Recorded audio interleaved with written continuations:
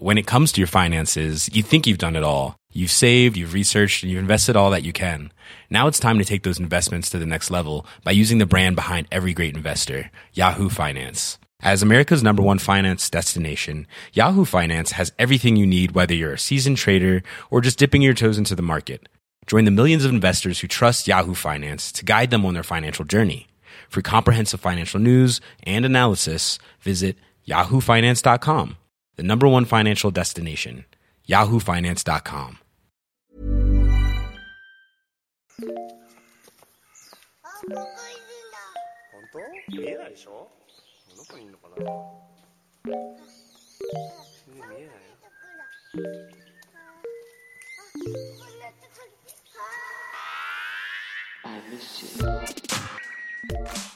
What's good, Internet? It is Monday, August 20th, and you are listening to Waypoint Radio, episode 180. I'm your host, back in the saddle, Austin Walker. Joining me today, going around this table, Rob Zachney. At Rob Zachney. That's Patrick. It's episode 180, baby. We're flipping it. We're just flipping it. Oh, Peace. I see. 180. Peace. Be good and be good at it. Got it. Patrick Klepek. What if we don't want to be good and be good at it? Can we just flip it all around? You're on the wrong podcast, sir. Boom. That's right, Patrick. This is a podcast for good people only. And I've seen some YouTube videos that have said that you are not a good person. So, that one stung a little tough. ouch. Telling it like it is over here. I love you, Patrick. Truth is truth. Truth is not truth, says Rudy Giuliani. Also joining us, Danielle Rienda. At Danielle or I. We're not doing the outros. Shout outs to Bowen for letting us use the track Miss You off the EP Pale Machine. Find out more about that at Discourse.zone site. That's not it. It's not even Discourse.zone. So yeah, this weekend I finished The Americans, which is just an incredible, incredible series finale. I can do this. Danielle, tell me you punched people. Tell me about punching people. Well, I actually didn't punch people, but I choked them. I did some choking. I played a real life fighting game. People say I'm the weekend. problem. Yeah, I'm a good person. You choked them in a ring in a consensual fight situation. In a consensual, regulated environment. Yeah. Consensual fight situation. Snake, how's your CFS? Oh, God. Yeah, I played a real-life fighting game this weekend. I competed for the first time in a grappling tournament. Congratulations. Is basically like wrestling. It all starts with wrestling or judo. Right. And then is sort of ground fighting. So there's no punching, but there's a lot of choking and getting into sort of like situations where a bone is about to break. And that's when you have to tap. Arm holds and such, triangles. Yeah, like arm bars, leg locks, things like that. Love a lot an of arm chokes. bar. I didn't win much, but I did get one good win, and it was by triangle choke. So that is when you wrap your legs around somebody's neck and choke them with their own arm. Hell yeah. So, awesome. What was that like? So this is the first time you've done, not the first time you've done a fighting sport competition, is it? Or is it the first competition? Like, official one. Oh, wow. Awesome. When I was boxing, I kind of did a lot of unofficial, like, I had a coach who took me around to, like, basically spar at little fight nights at gyms around the city. Yeah. So they were kind of unofficial competitions. Like, it was definitely a little bit of a heated competition because it was me against, like, new people and, like, this club versus my club kind of thing. But this is, like, the first really official, like, I have a record now. I have a fight record now. Wow. And all this other stuff. It's not a good record. But I want to be clear. But, you didn't, like... In my mind, Danielle, you always do the most in the best possible way.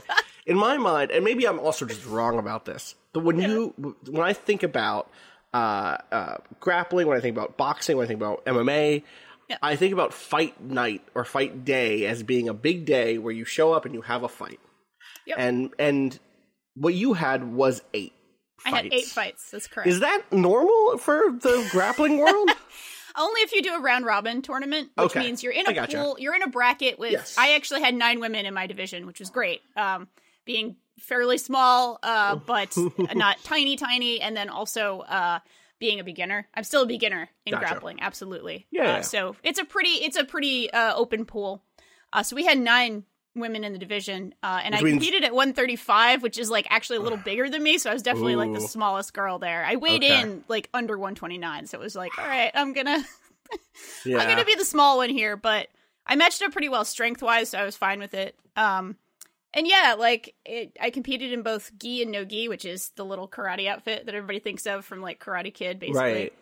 Right. Which is a slower form of the sport because there's actually a lot of friction, believe it or not. There's wearing the gi actually introduces a lot of friction. Which means it's harder to throw you to the ground, I'm guessing? Or there's a lot of judo for that part. There's typically sort of like you start with judo for the gi and you start with wrestling, straight up wrestling, like what you would think of as wrestling for the no gi division. Because you're just grabbing, you're just getting grips, you're getting grips on the neck or the arms or things like that.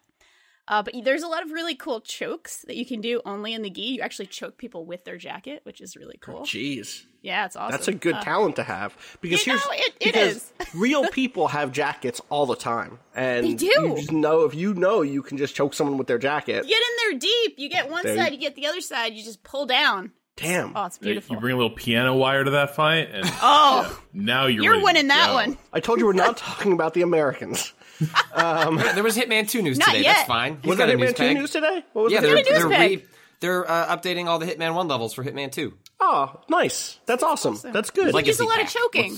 Everyone should play Hitman 1. Hitman 2? I think so, yeah. So like you would use the mechanics of Hitman 2 and Hitman 1 stages. I think that's pretty rad. That is what it looks like, yeah. Owners of the previous game will get updated versions of 6 Hitman maps. That's really cool. Awesome. So I am curious, like Danielle, what's your big takeaway? Like, what's the thing that, like, to really improve that record, like, you're sitting there, like, if I really nail this, I'm going to choke some motherfuckers out. Oh, hell like, yeah. What, Other like, than what the do you one think? I already got, I'll be clear. I got that what's one your good big, choke. Like, what's your big, like, this is the tactic I need to master, I need to nail if I'm going to get that record up? Yeah, so a lot of it was, because it was my first one, everybody told me, you're going to lose a lot because you're just not used to this pace. Even if you train every day, and I train a lot, the pace is just so different. It's, somebody told me it was like, it's going to feel like you've been jogging and now you're sprinting. And that really is very accurate. My first fight actually went all the way to 5 minutes. I lost on points. I had some points, but I lost on points on that one. And I just like ran off the mat and I was like, gotta throw up. I didn't, but it was rough. There's like a massive adrenaline dump that's also a part of sort of like your first competition. I was very lucky that I had awesome people getting me ready for this who have done a lot of competitions, and they were like, okay, you're going to feel like shit after your first one. It doesn't matter what you do to prepare, like just know that. And I was fine after that, so that was good. So a lot of it was getting out nerves just for the first competition and just not panicking, like working on not panicking, which I was proud of. I did not panic at any point. There were no panic taps, which was good. I only tapped if like somebody really had me in a choke and I was about to go out, or I was in an armbar. There was one armbar I tapped to. But the main thing is I think I'm a decent defensive fighter, but I need way better offense. Like I definitely, other than that one good choke that I had it was my third fight actually that I won. Other than that, I like very much was like, I'm okay at getting out of bad positions, but I need to really work on getting into the good ones. Basically. Right. So how parsable is this? Because I remember like this stuff bedevils me in like video games, like fighting games, but it also like gave me fits as like bedeviled by choking. No.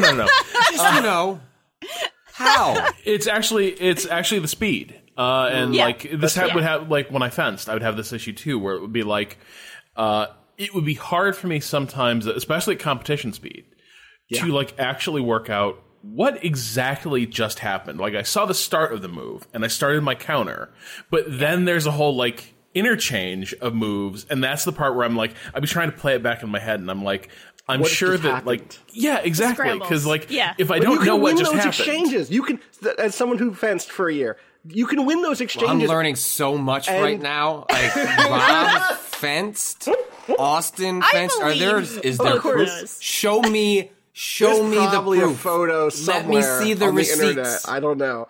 But you will have an exchange, and you can win an exchange, and have to think really hard about the maneuvers you performed, because it's just some sort of auto. At least that was my experience fencing, and even when I was younger and did do some combat sports. But it's guttural, right? Like you're responding through like learned technique in the moment, as opposed to like intellectually thinking through, I should do X, Y, and Z, because there's not enough time to actually.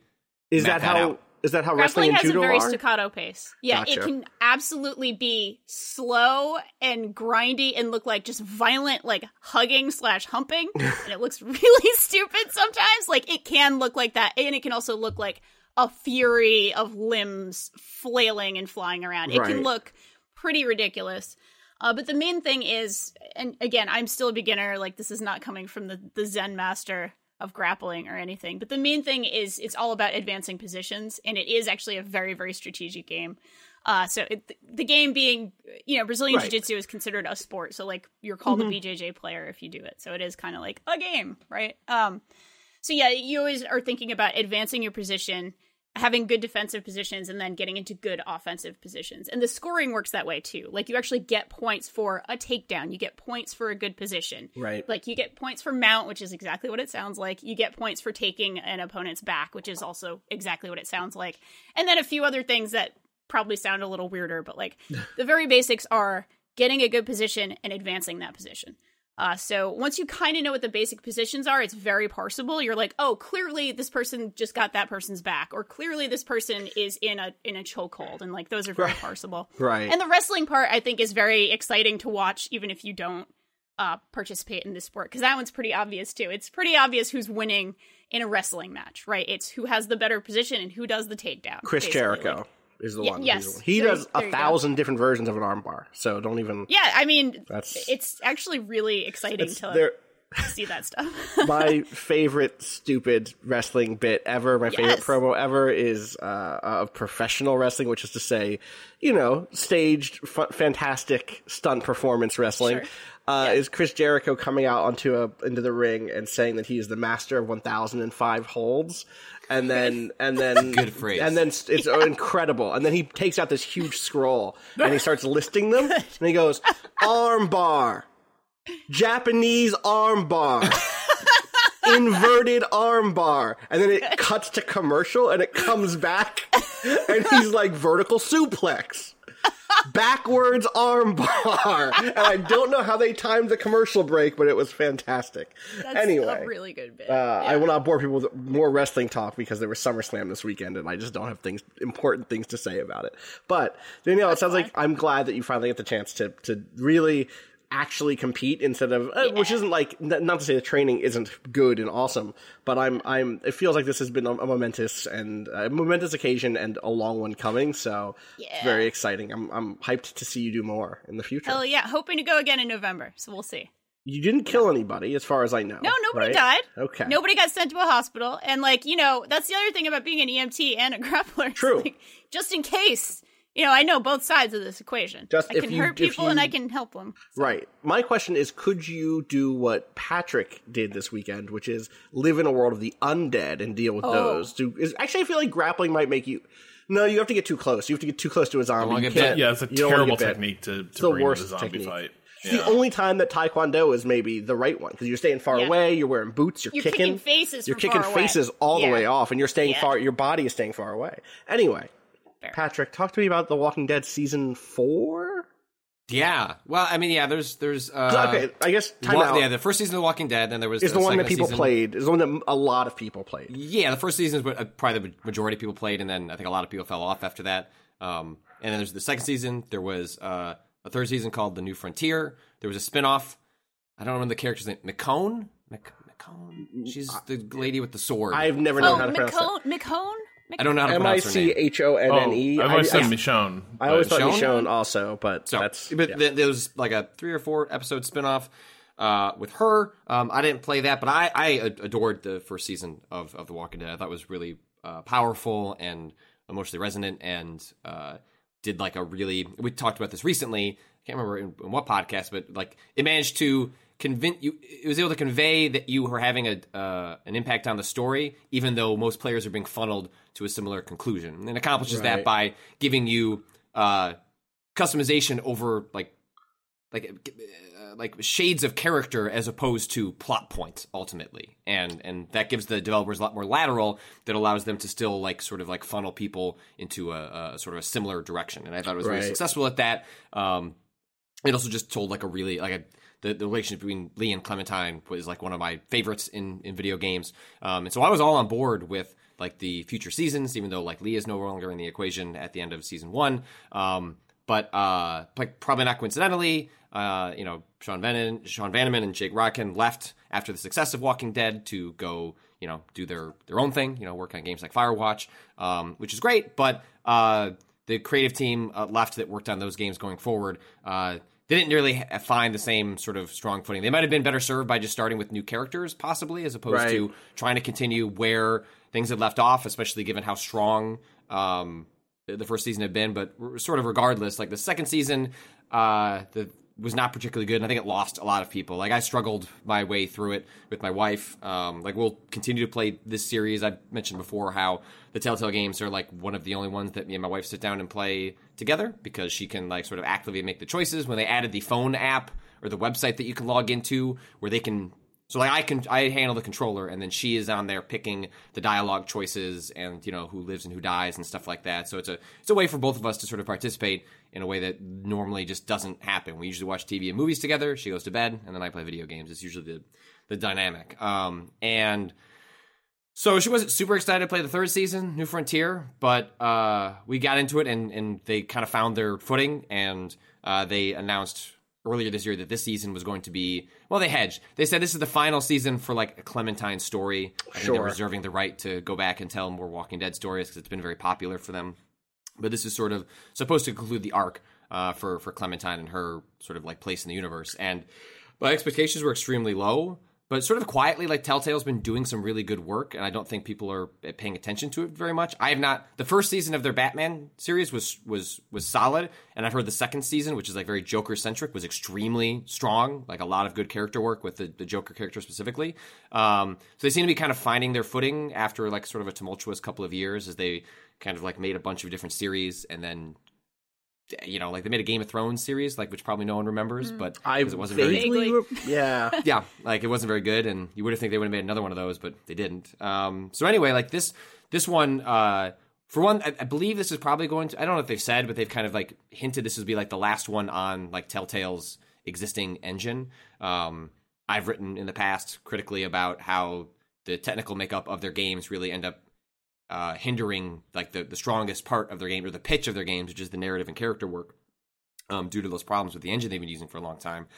And it seems like their response to like, okay, well, we can't build this on the new engine is to like really dress up the art in a way that masks what they can't do on a technical level. And this one looks more like ripping the art from Robert Kirkman's books, like more so than any of the ones in the past. Like it really, like there are times where it really feels like you're just looking at and walking through comic book panels in a way that is really, really striking. And rather going for any sort of like realism, it is going for not quite abstract, but like somewhere in between that sort of sells the surrealness of the situation in a way that they didn't pull off nearly as much in the past. And like they ground the characters really well. I know in the past people have sort of, I never got into like, there are previous seasons of the game, 2 and 3 specifically, where, like, if you read some, like, critical theory on the game, that, like, it leans too heavily into, and this is zombie tropes, zombie fiction in general, leans too far into, like, libertarian politics of, like, oh, only the strong would survive, the weak would be left behind, and that, like, that's the only way humanity would find its way forward, which is, like, a nihilistic way of looking. I mean, to be hard, but, like, there are other ways of conceiving how society might rebuild itself than just, like, strong people that can kill other people will be the ones that survive.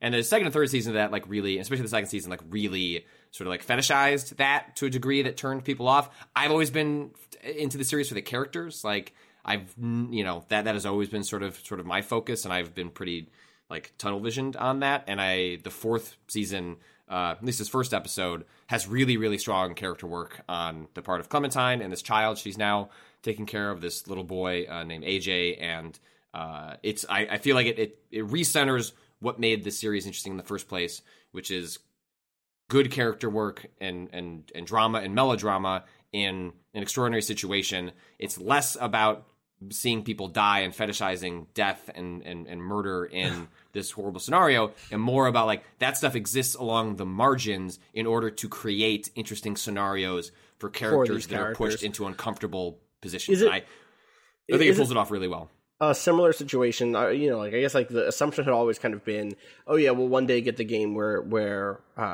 Clementine becomes the Lee character who is holding a community together and raising a child and, you know, through circumstances. But I'm curious how much of the basic setup, I mean, one of the things that's so interesting about The Walking Dead is that like, okay, well, time can pass, but the world isn't going to get better. There isn't a cure. Right. We're not going back to live in, you know, Atlanta. But I'm curious two things. One, how time is felt. Like, not only does Clementine feel like, you know, an adult at this point, but also just, does the world feel like changed by the fact that I'm guessing this kid AJ probably doesn't remember what the world was before all of this happened. That's a lot of the early character work is her struggle. So in previous entries, basically all the adults and even like teenage kids, they were there before the fall. And AJ is one of these like very few people who have, you know, there aren't a lot of kids being born into the world, but all he knows is monsters and death and terribleness and like having to survive.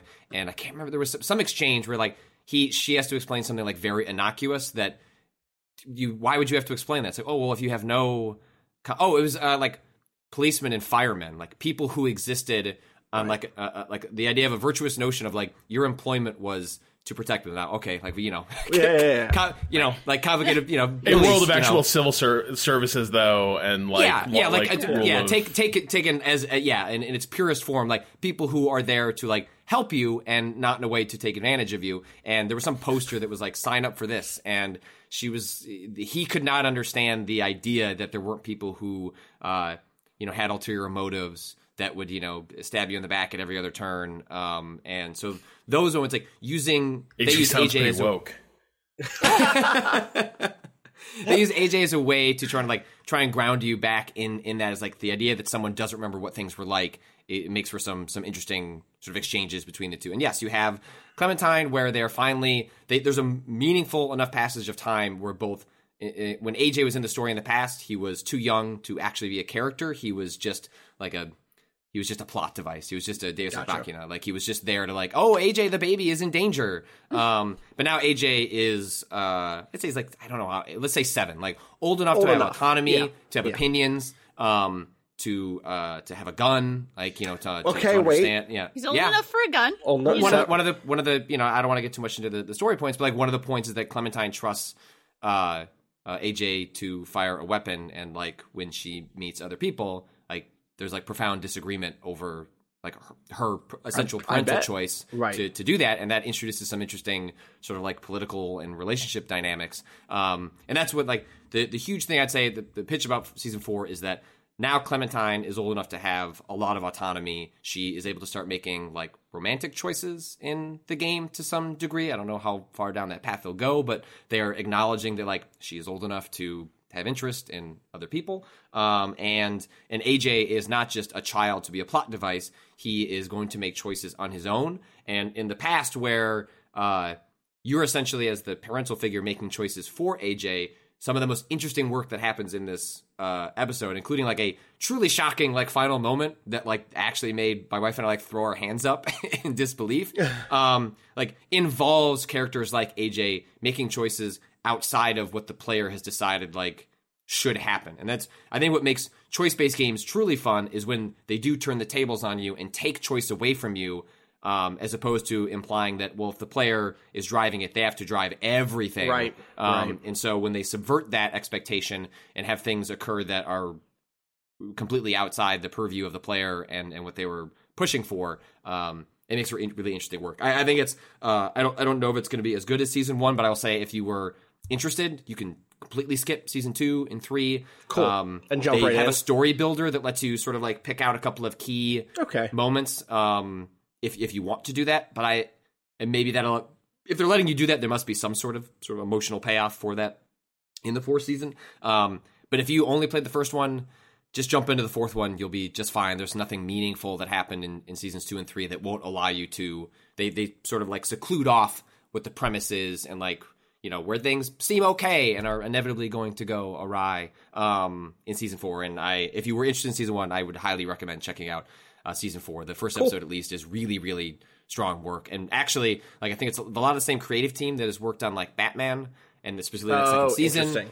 There's a lot of crossover between that and the people who are working on this final season of Walking Dead. It makes me really excited for if they get on Unity or whatever engine they settle on, that Telltale could actually be a really interesting company to get more to where we thought they were going post Walking Dead season 1, but ended up going in some directions that I think did not pan out particularly well for the company. First episode's out now? Yeah, it's out now. I also think it's on Switch. So cool. There you go. Welcome to Switch, zombies. You weren't there before. Finally, zombies on the Switch. All right, let's take a quick break, and then when we come back, I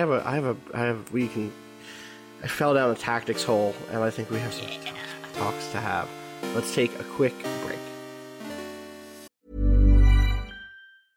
When it comes to your finances, you think you've done it all. You've saved, you've researched, and you've invested all that you can.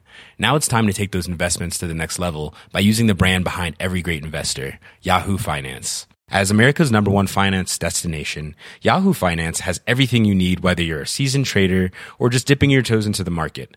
Join the millions of investors who trust Yahoo Finance to guide them on their financial journey. For comprehensive financial news and analysis, visit yahoofinance.com. The #1 financial destination, yahoofinance.com.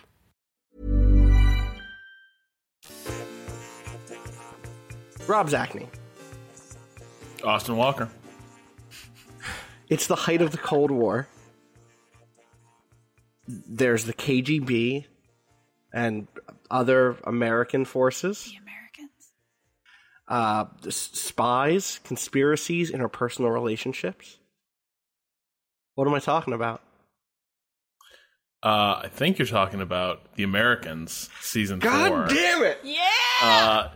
No, I believe you were talking about Phantom Doctrine. I am. A Sadly, game that a friend optimistically tried to sell me on as it's The Americans meets XCOM. Who did that to you? I'm not putting any friends from PC Gamer on blast like this. Certainly nobody who's recently gotten a promotion or anything like that. Just fill in the blank. Really, could have been any of those folks over there. But yeah, there are Americans aesthetics involved because it does share time periods like Cold War. Yeah. But it is neither The Americans nor really is it XCOM. It's doing its own thing.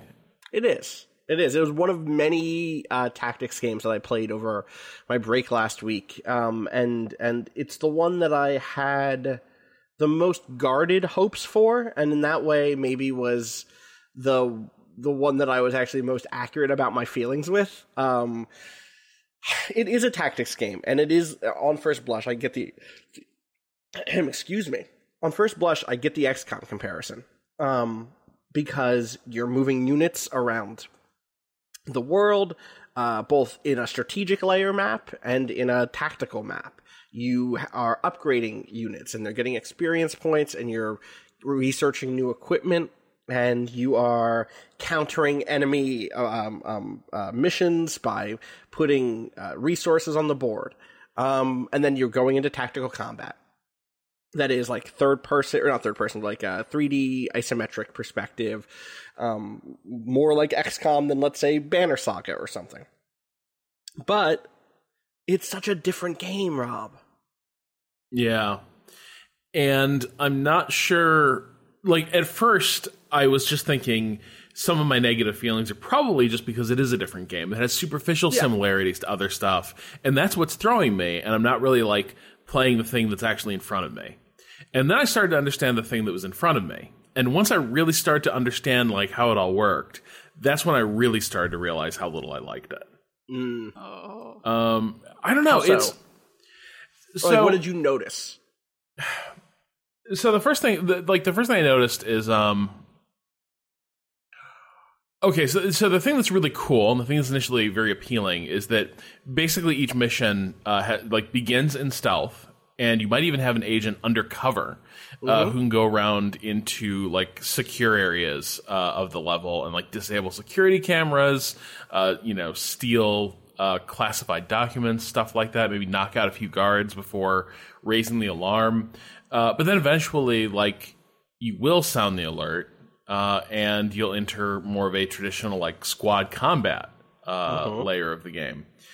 And the squad combat stuff threw me at first because I just couldn't parse, like, it behaves so differently than XCOM. Like, this is a game where every shot has a 100% two-hit chance. Like, all you can do is mitigate how much like, the amount of damage you take is very flexible. Like, if you're in cover, to some degree, it's even surprises me how much I get hit for because I've done the math wrong in my head, which is already not what I want from a game like this. I love Invisible Ink. Invisible Ink has a 100% to hit rate, and yet that game, I'm never surprised that when I get shot, my characters die because that's what bullets do in that game. If you shoot somebody and you don't have armor on, or if it has enough armor piercing, it kills you.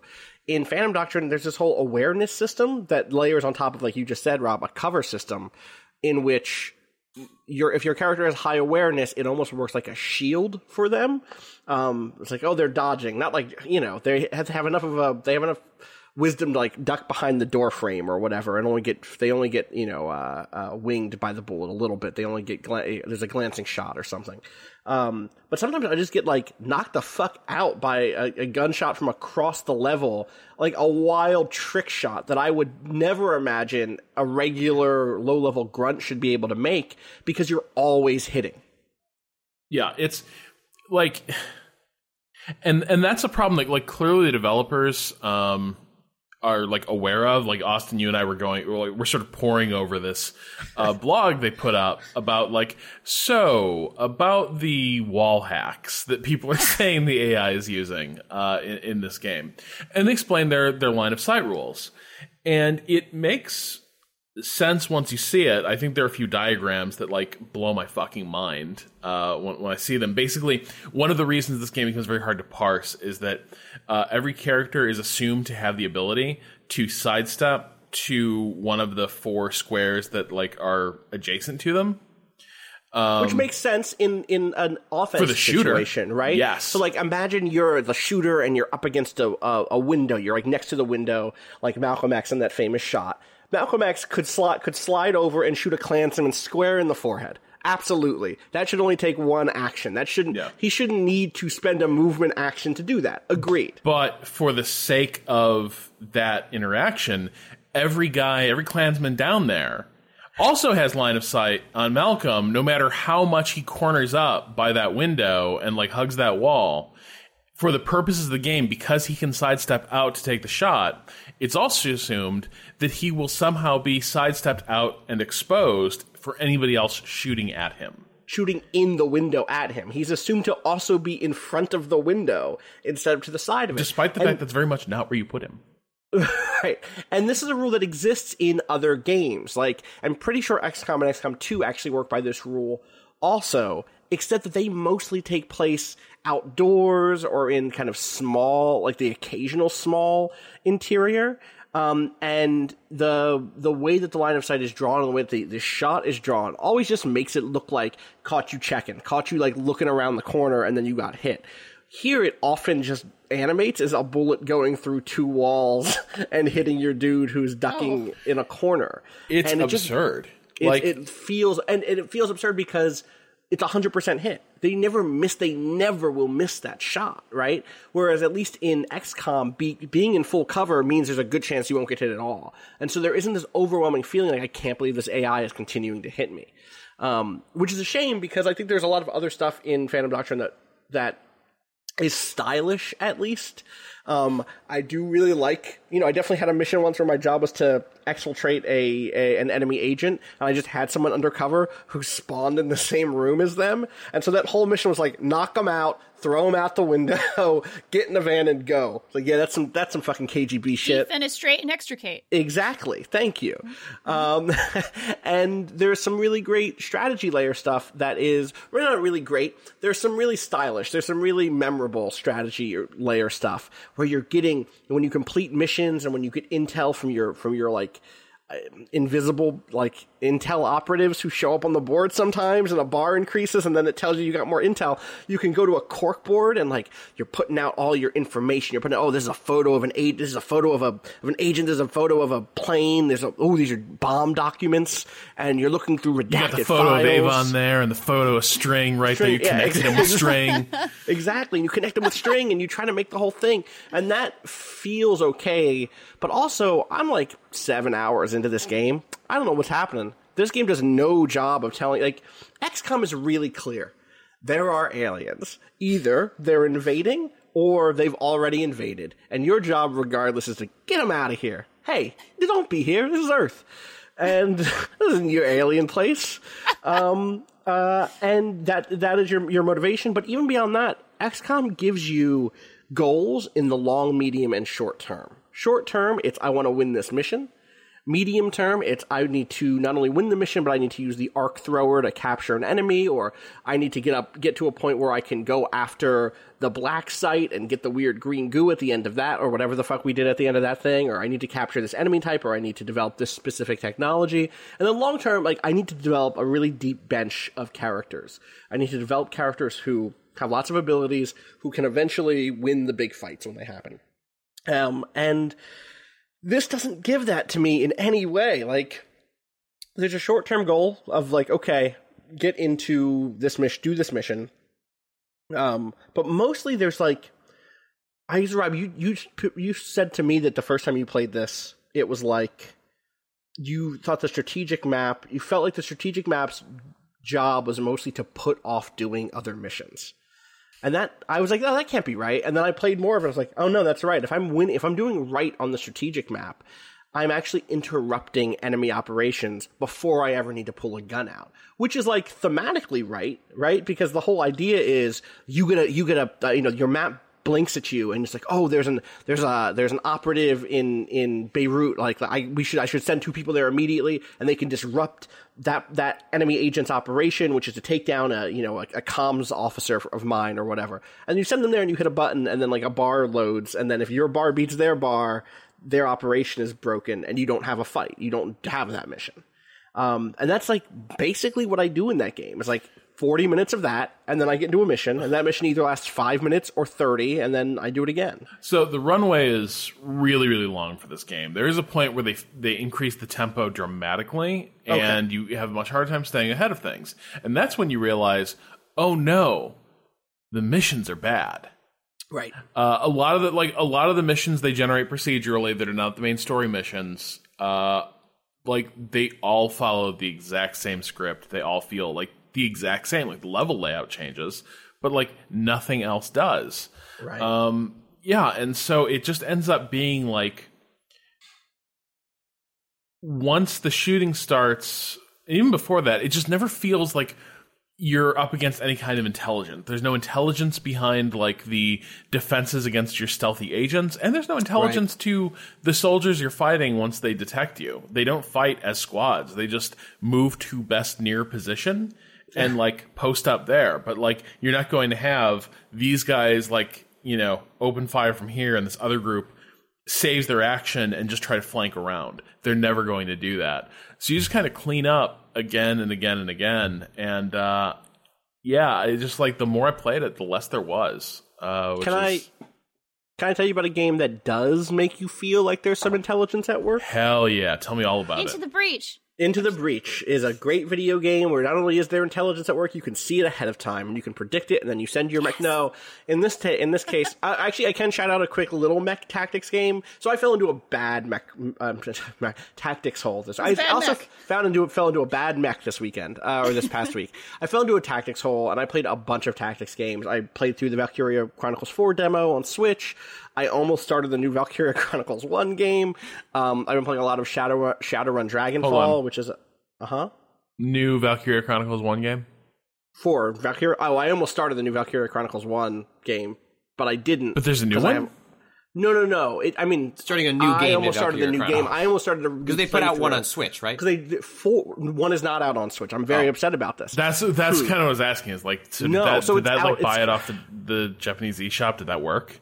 No, I didn't dig into it. Okay. And I'm not gonna because I have it on PC, I have it on PS3, and I have it on PS4. I don't need to buy that game a fourth time. I love that game, but I don't need to buy it a fourth time if I'm just going to play it in my bedroom, which I could play on any of those other platforms. Instead, I did play the Valkyria Chronicles 4 demo on Switch, which is super interesting. I like that game. It's a real Valkyria Chronicles game. It feels like that. There are some cool new units that I hadn't seen in Valkyria Chronicles 1. I don't want to get too deep into that. I will say that I'm shocked that no one has mentioned that in that demo there was a trans character, which the Sega localization team feels like they're doing their best to. It's a mixed bag because here's the pitch that I could give you on this character. Her name is Rosetta Valeriano. Is that she is a fucking Nazi killing trans woman. The whole bit for her is like. She loves to kill. She loves to kill. No, she fights to end war. She has like the idealistic trait, which means she does like extra damage to the Imperial soldiers. But she's also pacifistic, which means she occasionally like gets less action points or something when she pulls the trigger. Like she like doesn't like to have to fight, but she's willing to kill the Imperials. And her whole goal, her idealism, is about combating the like anti-Darkson discrimination. The Darkson are the kind of Jewish analog in the Valkyria Chronicles version of of World War II. And so like anti-racist trans woman Nazi killer is a fucking great pitch. Hell yeah. Her default like biography is Edinburgh Army Squad E Scout, age 28, presents as feminine, birth name is Rosano, fights to end the war and combat anti-Darkson discrimination. And like having some trans folks don't mind having their dead names referenced.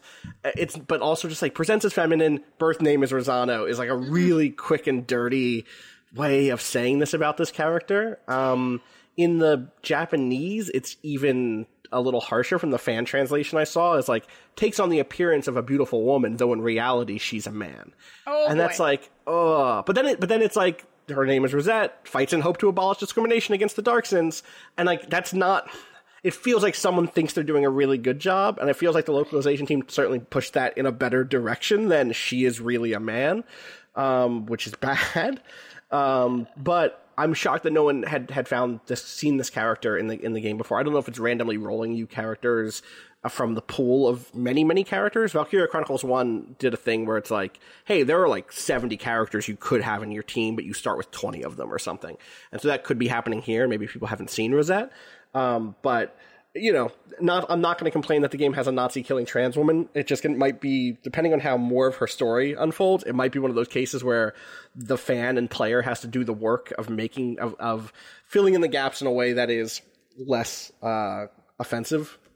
That happens sometimes when you're trying to reclaim a character, unfortunately. But other than that, the game seems really fucking good. And even that seems good if you're willing to give them the benefit of the doubt that as the rest of that story unfolds. But I don't know. There's that series has been homophobic in the past here and there.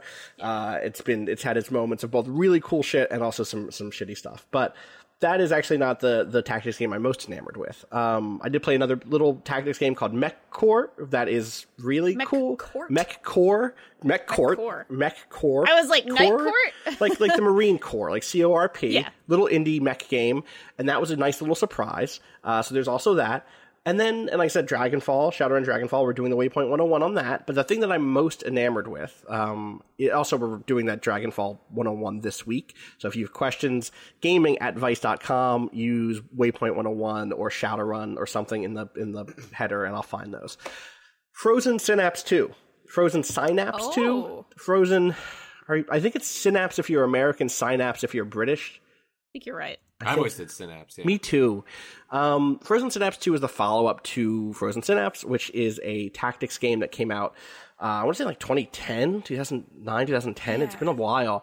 That was kind of a really neat cyberpunk tactics game that took a very different take on what tactical interaction could look like in a game like this. So instead of the sort of I go, you go style, it's a we go game. It's a game in which you say you and the computer, or you and your real opponent, your human opponent, plot out your move, and then you hit go, and then all of your units move at once. And the game gives you a really powerful simulational tool where you can plot not only your own character options, you can also plot your opponents. And so you can say, okay, there's a situation where I have a guy with a shotgun, and then I'm around a corner, and there's a long hallway, and there's a guy at the end of the long hallway with a sniper rifle, or with a assault rifle, let's say. And I believe that the guy with the assault rifle is coming towards me. You can go into the kind of the before each turn, you can kind of plot out your character's moves and what you think your opponent's going to do. And so you can okay, well, if he charges at this speed, I can wait behind this corner with the shotgun guy, and then come around the corner right as he's like getting ready to turn the corner, and boom, I'll get him because I'm at close range. And you can test out like, okay, how close does he need to be? And then of course you hit go, and then he instead of charging you, he just like stands still and fucking aims, and then you come around the corner and get blasted or whatever. But like, it's a cool tool to kind of test out the different ways that something could go, and it's a lot more analog, if that makes sense, than something like XCOM. It's not like, okay, it's not tile based, right? You're not like, I'm going to move this character to this tile and hide them behind this tree. There are pillars to hide behind and stuff, but you're just kind of putting marks down on the map. And the first game was linear. There were story based levels, and there was a cool story about AI and kind of VAT form clones of like military clones built inside of these vats that were kind of disposable soldiers. It was a really interesting, cool game. There was a DLC follow-up expansion that came out that added some more units. And it's not like XCOM in that you're not leveling characters up. Even in the original one, you weren't really leveling up characters. It wasn't like, oh, this is Bill, this is Jane. Jane has a sniper rifle, Bill has a medic pack, and they're going to level up until that stuff is really good. They're kind of disposable, both narratively and mechanically. Frozen Synapse 2, the thing that first got me excited about it was like, the notion was this game is a little bit more like an XCOM game. It's a little bit more about the long game, and it's a little bit more freeform. It isn't just a linear run of levels. It procedurally generates a cyberpunk city at the very beginning, and it tosses you into it, and it says, hey, and this actually should start sounding more and more like XCOM, every now and then, this weird force attacks the city. It's called Sonata. It seems to be driven by one of these special AIs. Instead of using VAT form clone soldiers, it uses real people. Not that, VAT form clone soldiers are real people too, man. But it uses non-clone soldiers. And they are doing these moments of incursions where some sort of weird cyberpunk near magical relic shows up, and Sonata, this kind of supposedly terrorist force, charges in to get that relic, right? And kill a bunch of people in the process. And your job as the bureau chief of Bureau 8, which is really just Section 9 from Ghost in the Shell with the fucking serial numbers filed off, is to intervene and stop Sonata. And so you just get this cool map, and every now and then there's a red mark on the map where Sonata has attacked. And that is already kind of cool, because like, oh good, I'm going to drive my cool cyber agents over there to deal with this nonsense and kill these, this evil AI's crew and stop them from stealing these near magical relics. But the thing that the game very quickly layers on top of that is like, oh, but you're not the only person moving around this city.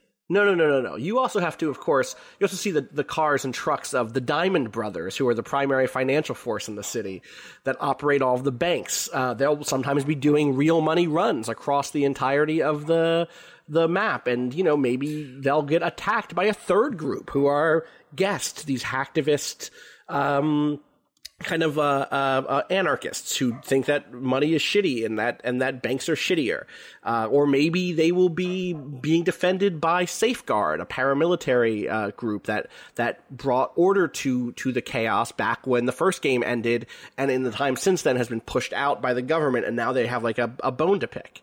And the thing that all this ends up doing is creating a city that feels very lived in, and where factions are vying for control.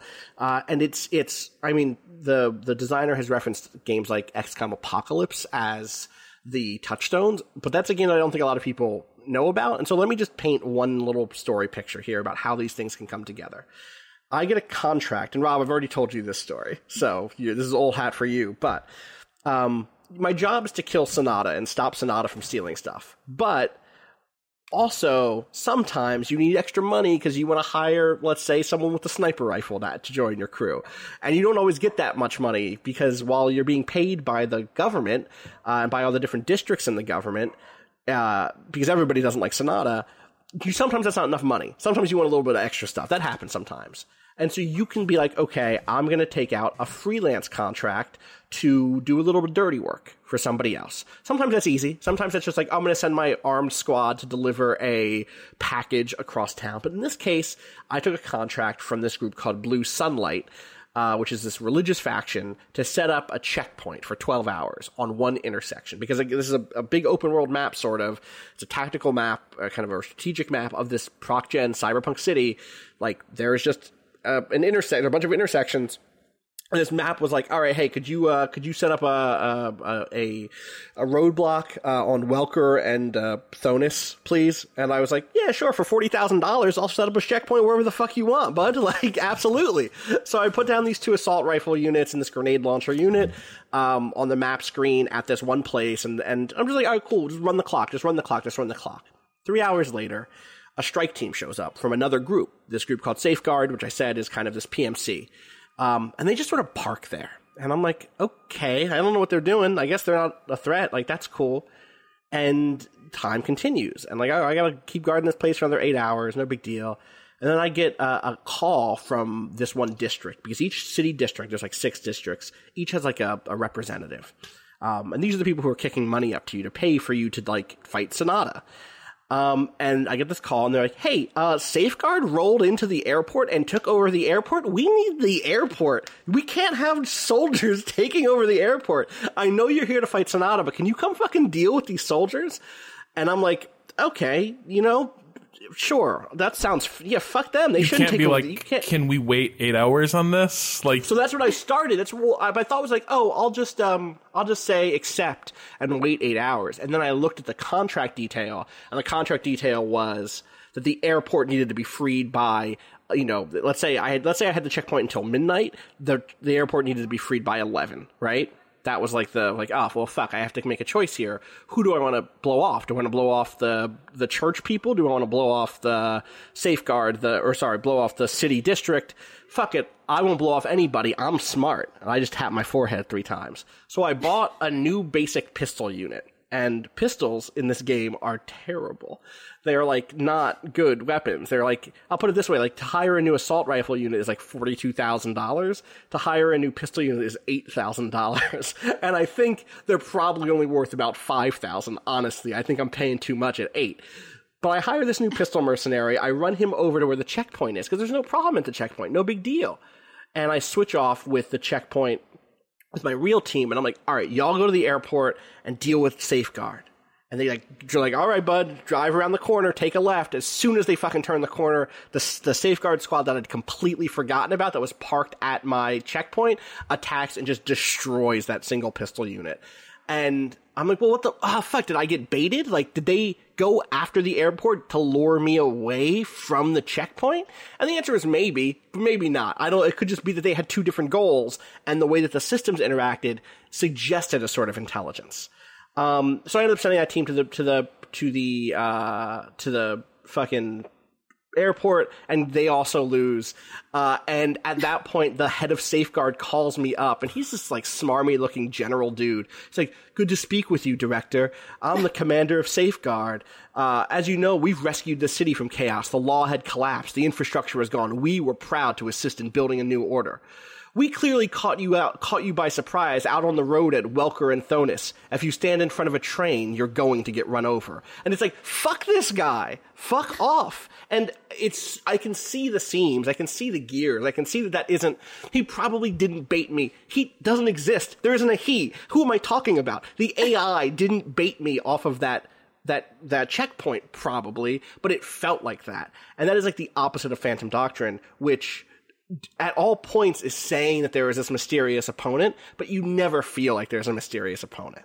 You just feel like there are like 7 different AI units who are all stumbling through the same office building at you with shotguns. And it's just like this other game, which Frozen Synapse isn't out yet. It's coming out sometime this summer, presumably, hopefully soon.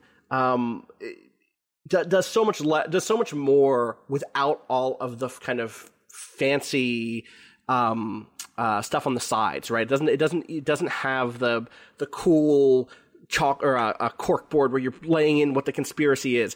All it has is, I got a call after that was over because I failed to secure the airport from that district, where the district manager was like, you know what? That didn't go so well, so we're going to cut Bureau 8's funding. And I get to be like, well, fuck you, you're going to cut Bureau 8's funding. Like, I'm supposed to fight Sonata. I'm fighting the evil AI thing. Like, I'm sorry your airport didn't get fixed. That's not my job. And that's such a cool moment from a game like this, because traditionally these games are only about fighting aliens. Do you know what I mean? Like, I have a bigger take in this or at some point probably, but there is something really cool. Briefly, another quick story. I had a mission in another game. I started fresh because the fucking military dude ended up just acing me. The character, me, like the director of Bureau 8 just hangs out on the map. And because my units were completely decimated, was like basically unprotected. And so he ended up just fucking killing me. So I started a new game. And this time I took a mission early on to disrupt this protest, which meant like killing the armed guards at this protest. Which you do in a cyberpunk dystopia sometimes. Sometimes you need to afford a new rocket launcher unit, and so you take money from the nearby district to get rid of the religious fanatics who are protesting. And first of all, it's just scary. It's just scary to be like, oh, I hopped out of this truck, and on the map there are 70 yellow units, which is like neutral, like civilians, and like 3 armed guards. And just in a big open box, and I just like walked my dudes up to the front door and shot the 3 armed guards and walked away like it was not a big deal. And it's such a big deal to do that. You can't just do that. And I learned that because almost immediately, Blue Sunlight, who was the group whose protests I was fucking up, came over to fuck with me and fight me, and I killed them when they tried to fight me again. And I immediately got a call at that point from them. It was like, all right, this means war. And they obviously cut their funding to me. And then I was like, well, okay, fucking calm down. Like, how much money do I need to give you to make this not be a war? And like, $40,000. And I was like, well, that's like an assault rifle. Okay, fine, here's $40,000.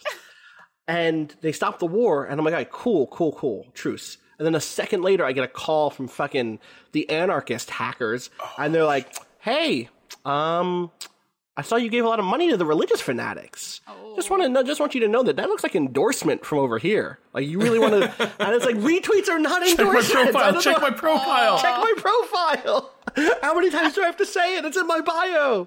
Giving 40. But here's the thing: the thing was like that $40,000 wasn't actually. I wasn't just giving them that money. I was investing in the religion, and so actually the hacktivists only got in contact with me when publicly I got my first return on investment. I got like $2,500 back from that church, and it's like, okay, there's a lot happening in this game, and the thing that I like the most about it is that doesn't happen in XCOM. In XCOM, France never calls you. And it's like, why is there a profit sharing deal with Advent? Right, exactly. Or they never call you and go like, hey, this dude is speaking downtown who we don't like. They never say, Brazil never calls you in XCOM and says, yeah, there's like a revolutionary movement here.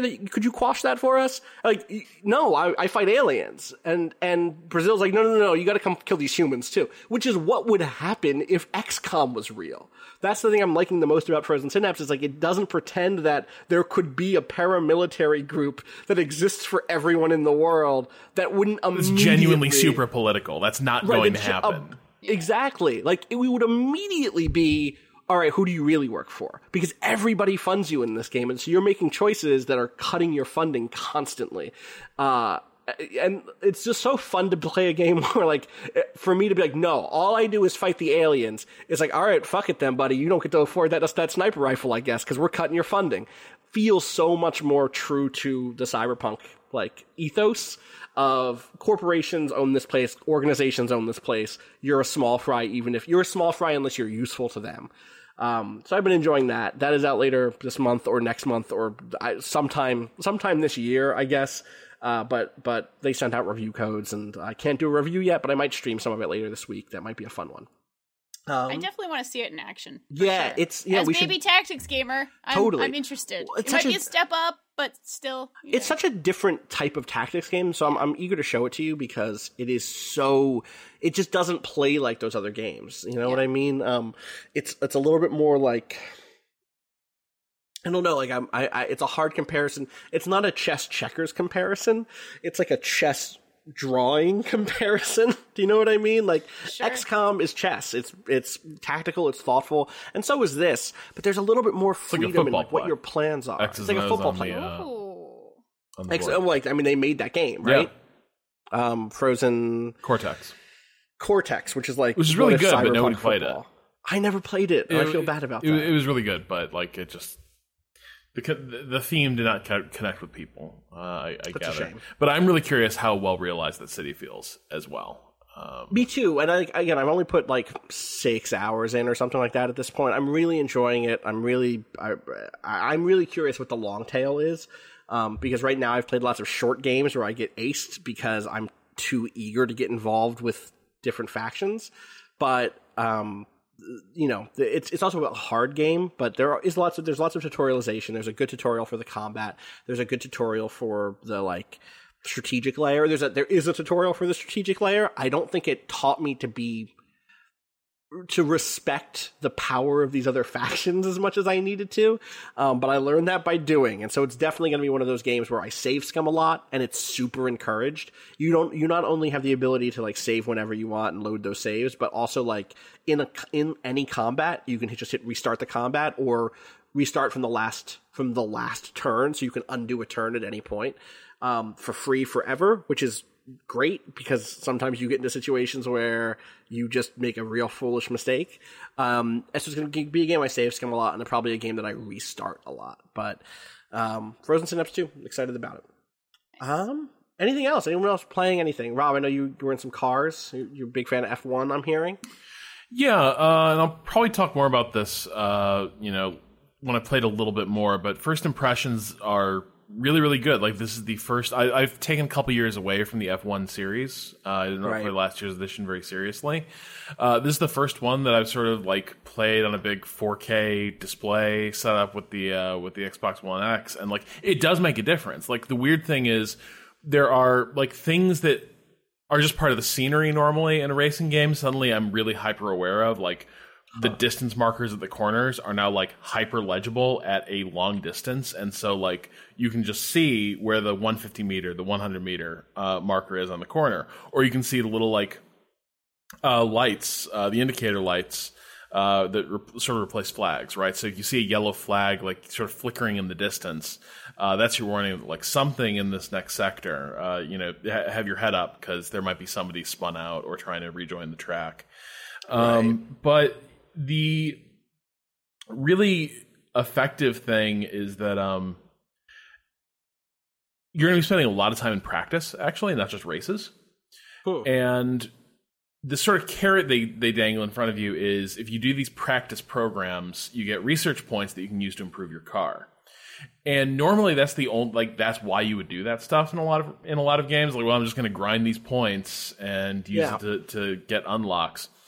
Actually, this is a case where this stuff is genuinely, at least to me, worth doing for its own sake. The points incentivize the behavior, but once you start doing it, you realize oh shit, this is a crucial part of learning the track. And I'll give you an example. So there's 3 programs that they sort of have you drive the track with. One is tire wear conservation, where you're just trying to drive how you want, just don't fuck up your tires. The other one is fuel conservation. Again, drive how you want, but just don't use too much gas. And the last one is the energy recovery system. Learn to drive the course without burning down your battery a lot, because all the F1 cars are hybrids now, and they recover their own kinetic energy. So if you go hard braking into a corner, the battery charges up really quickly. And then if you flip to discharge mode, as you come out of that corner, suddenly you've got battery assist acceleration, which is a really fast. It's a very fast acceleration. If you've ever driven like a Tesla, like electric motors can put down a ton of horsepower without any of the inefficiencies that like an internal combustion engine has. So you can really feel that when you're doing this stuff. And doing these 3 modes teaches you like drastically different ways of driving the course. Like, how do you basically have the same competitive time, but each of these approaches to the course requires a completely different angle of attack. Like your braking point changes, your speeds change, like everything changes, but you have to like figure out where to make the adjustments and where you can recover that time.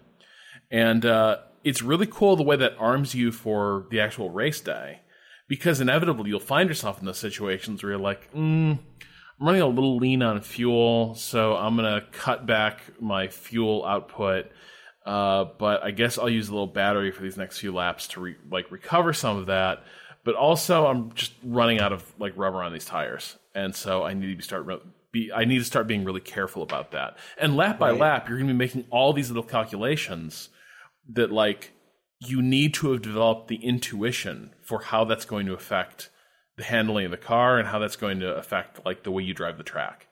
And F1 2018 like helps you develop that like intuition, which is neat because that presumably is what happens with real race car drivers, right? Is like you learn the track, you learn how it affects your machine, you learn how it how to counter certain things, and then once you have that knowledge, you bring it to race day where other competitors, where you get to fill those in differently or use that knowledge differently because of the makeup of the pack, right? Like if other racers are like blowing you out of the water, then maybe it's because they're going heavier on their fuel consumption or something like that, right? And like you then know that you have a way of countering that down the line. That's a really interesting way. That's an interesting way to go about race games. Like for me, the only time I've ever done that is Project Cars, the first Project Cars, but that was mostly just to learn tracks, not to have that sort of next level relationship with learning them. I was learning how to drive them. It sounds like you were learning how to drive them differently, or to drive them the 3M model. You're learning to drive them better. Yeah. That sounds neat. Yeah, it is. And it does like just sort of bring out that like so much about these cars now in this era is about like managing these complex systems and their sort of interrelationship. So I'll have more to say next time, because like the races themselves are really cool, and it looks to me like the AI has been upgraded, but I need to get a few more races under my belt because I came in, I was super rusty, and so I was like, all right, I better tone down this difficulty. And then I just started blowing these guys like off the line, like just completely. Nice. Like Lewis Hamilton, dust that loser, beat him by like 6 seconds in a car that is a piece of shit. Like things that should just not be happening. I'm like driving a crap car and like almost lapping the field, and so I had to adjust. I've been subtly ramping up the difficulty, trying to find the sweet spot, and now I think I found it, and I hate it because I'm not winning anymore. Great, perfect. One last thing I think before we go into our buckets. Dead Cells, Patrick. Can I get a Dead Cells update? Have you beaten Dead Cells yet? No.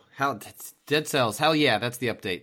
Dead Cells, hell yeah. Okay, you playing still on PS4, on PC? I'm mad that my PC and Switch versions can't sync. Yeah, that'd be good. Item buckets. So like this weekend, I was away from my PC, which has been like the primary place that I played the game, and so I'm starting from scratch in terms of unlocks for like health potions and weapon drops, and also I am so used to playing on the Xbox One controller, which is sort of like it's probably my favorite controller ever made. Like I do not like the PlayStation 4 controller like at all. Like I will use it. I will play games on it, but like if you know I had my way, the Xbox One controller is my preferred one, and because that game is so Twitch based, like just the way my hand rests on it is so specific to movement and getting around that playing on the Switch feels just completely alien. No matter how much time I put into it, I always would wish I could just like dock it somewhere and connect an Xbox One controller.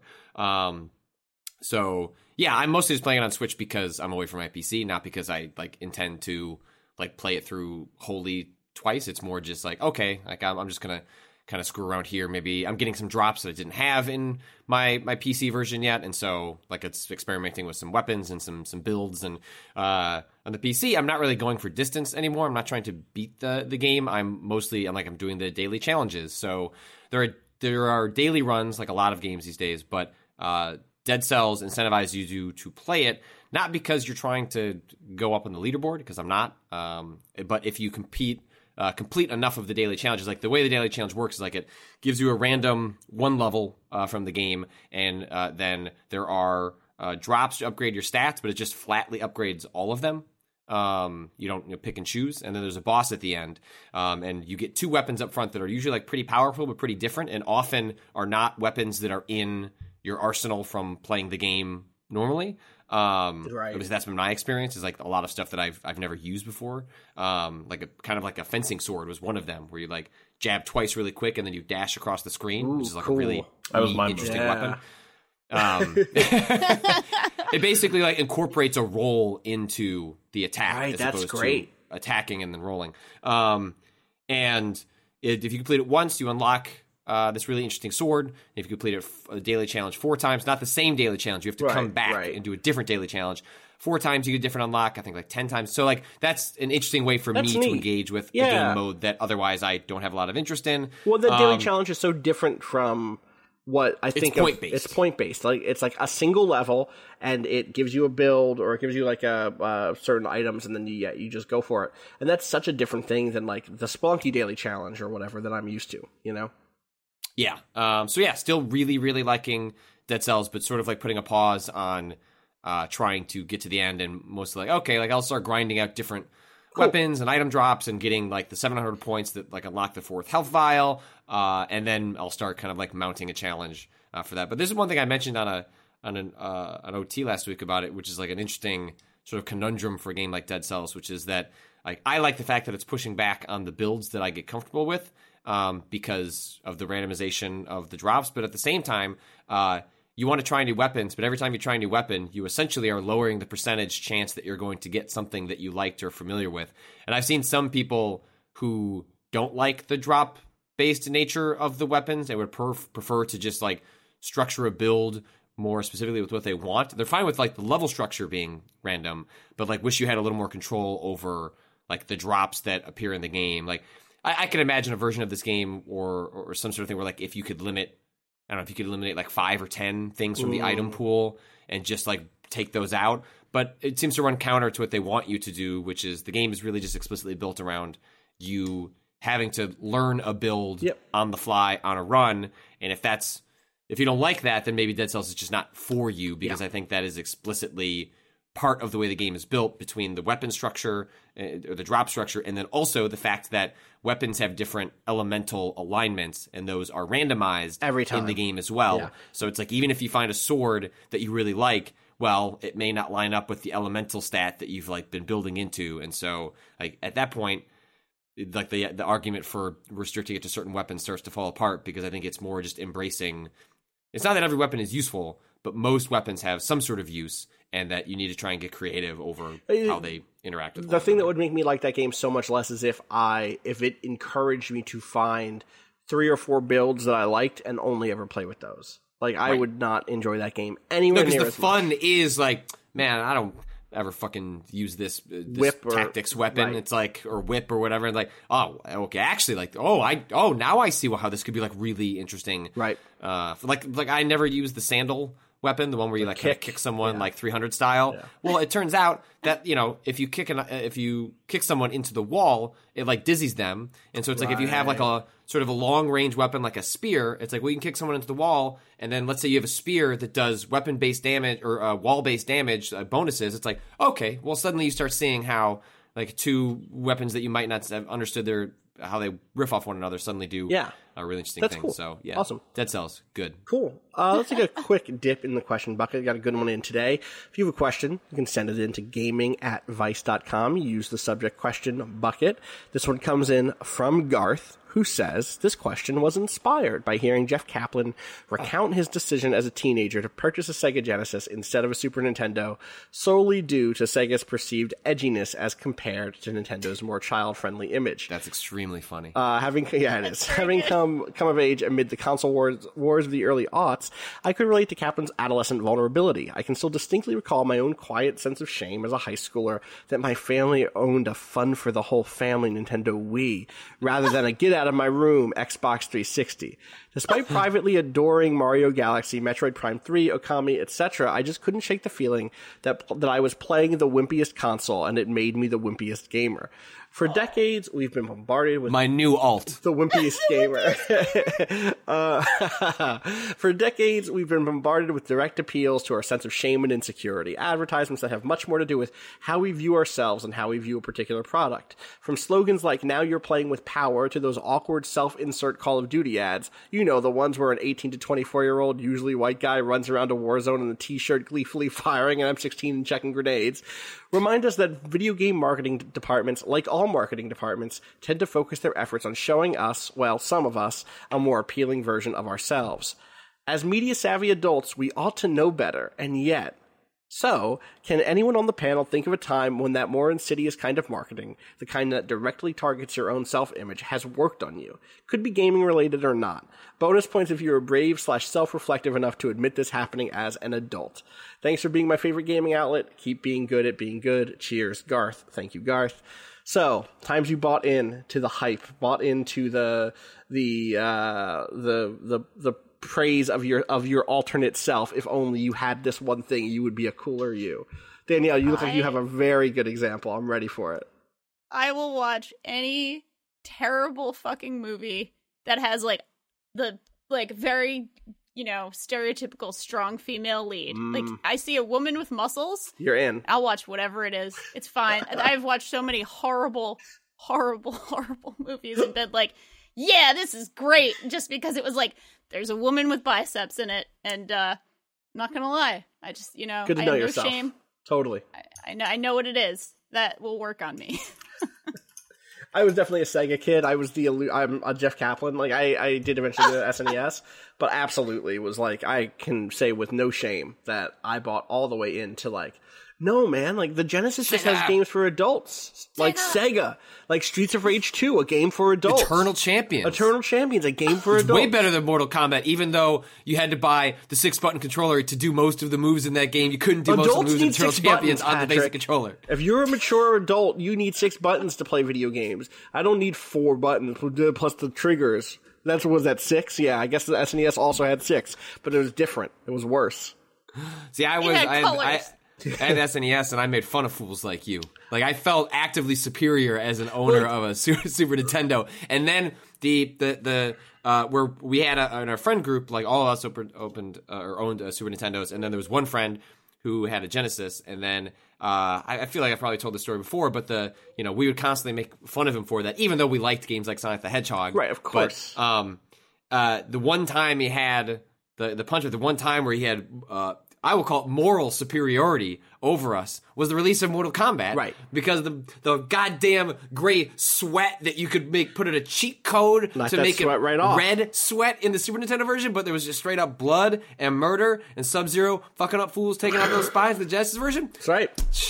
He's like, oh, you want to come over to my house and play a Genesis? Like, yeah, we do. Well, the worst thing for me is... And then Mortal Kombat 2 came out, and the Super Nintendo version was way better than that. Yep. It was like, yes, back on top. The worst thing was very much like the thing that I'm saying is true, which is it isn't just that it was edgier. It was that in my young mind, even then, the Genesis is the Dark Souls 2 of video game consoles, is in young Austin's brain of liking games like Shadowrun on the Genesis or just like Syndicate. I guess Syndicate was probably on SNES also, but like there was but that was also an era where like you would get legitimately different. Like they were basically different games on different platforms. I don't know if that was true of Syndicate, but that was true of Shadowrun, right? 100% true of Shadowrun. Where like the SNES Shadowrun game is also cool. Like I'm not anti that game, but it's like the Genesis version is like the one. If you for me, it is like it's an open world game where you create your own character and take on procedurally generated shadow runs. Like it was so different and unique at the time, and so cool and weird. And like those sorts of games were. It felt like to me as a young player that like if I wanted to play a really like tradition, if I wanted to play a very very good version of the sorts of games I was already playing on my NES, I would play the SNES. But if I wanted to play games that were just a little weird and they felt a little askew, I was going to play the Genesis. The Genesis was super popular in Europe, so you ended up getting like realistically, you were getting like games that were different than like this traditional American Japanese 100%. sort of developed games because you were getting an infusion of European development. Because like people in North America don't like often forget that like the Super Nintendo, it wasn't irrelevant in Europe, but like relative to the popularity of the the Mega Drive, like that's Genesis, like it was like no contest. Like Sega won. Thank you so much, Patrick, for making me feel like a smart child. That's I'm so glad I can feel that way. But I do think like that has to have been part of that was like that you were getting offbeat games relative to what had gone through like what you're getting through Nintendo Power and things like that, because the Genesis was just getting different stuff by the virtue of where it had been commercially popular. Totally. That's exactly how it felt at the time. And also, Sonic was cool and fast. So, oh man, I was so excited to stack those carts on one of those. Dude, Sonic and Knuckles. Fucking hell yeah. When we rented it from Blockbuster, which I would say rest in peace, except like isn't there still one left? So is there a one Blockbuster? in Oregon, right? Really? Yeah, I think there's one like left. Eugene or something. There was like a recent profile about the one that's left, and like they're irritated because people come there just to take photos and not actually spend any money, which I guess fair, but also you're running the last Blockbuster. Like, I'm sorry. Yeah. You're a curiosity at this point. Yeah. When we rented Sonic and Knuckles from there, they put like a piece of plastic over the bit to put the old game. So people don't remember how Sonic and Knuckles worked.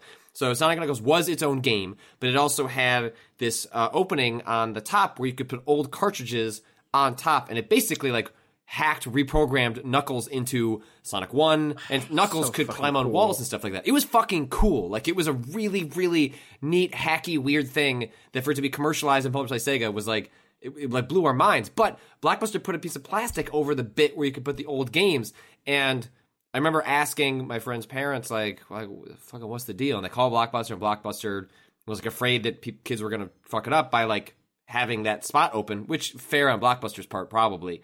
But we said, screw that, and just got like hammers and screwdrivers out and just ripped that plastic off and then put it in.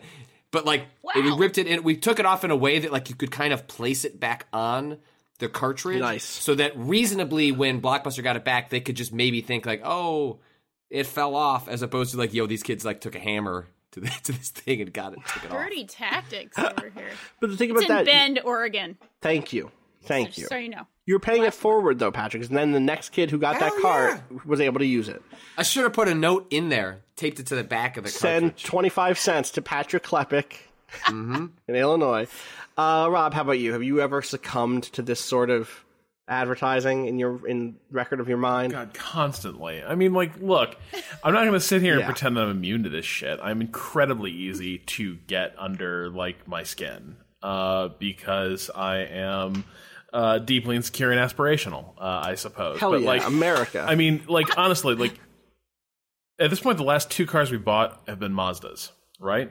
Like, why Mazdas? Like, my family was a Toyota family growing up because, like, well, we become Toyota people because, like, American cars in the 80s fucking sucked, and, like, nothing made you a diehard Toyota loyalist than having a Toyota in the 90s that never fucking broke, unlike every GM car you ever owned. But, like, Mazda put out these commercials. It was, like, the Art of Craftsmanship campaign, and it's just all fucking, like, like Japanese design engineers and artisans like sculpting the new Mazda concept car, and like all the ways that a Mazda is like just almost a bespoke driving experience. They're making cars to be driven, not just like commodified products. And like at that point in my life, I was like, damn, yeah, I do hate cars. They're commodities.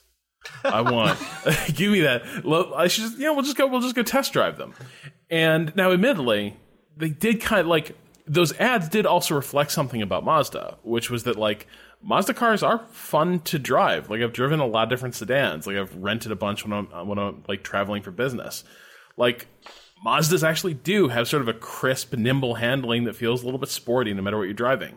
That's very me. But the reason I like gave it a shot on those terms was because there was basically a nice ad with like, the standard fucking appeal to my weeboo ass, I suppose, just being like, yes, the history of Japanese craftsmanship can be yours for just $20,000.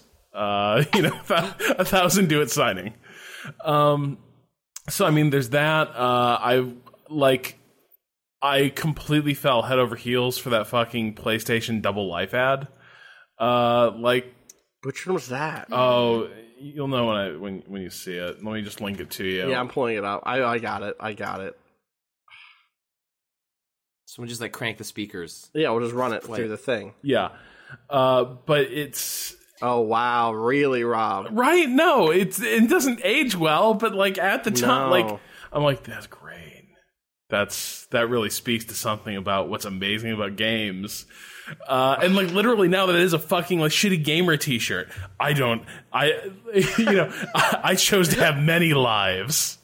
Yeah. People told me to get a life. I chose to have many. That's literally the ad that Sony made. God. But like when I saw this ad, I mean, it was only released in the UK, so I'm coming to it years later and I'm making decisions about whether I should get a PlayStation 3. I see this old UK PS1 ad, and I'm like, the spirit of Sony lives on, my friends. Give me that fucking PlayStation 3. Let me get aboard that listing ship.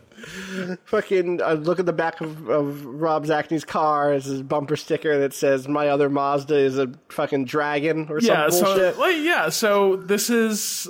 I am completely susceptible to this bullshit.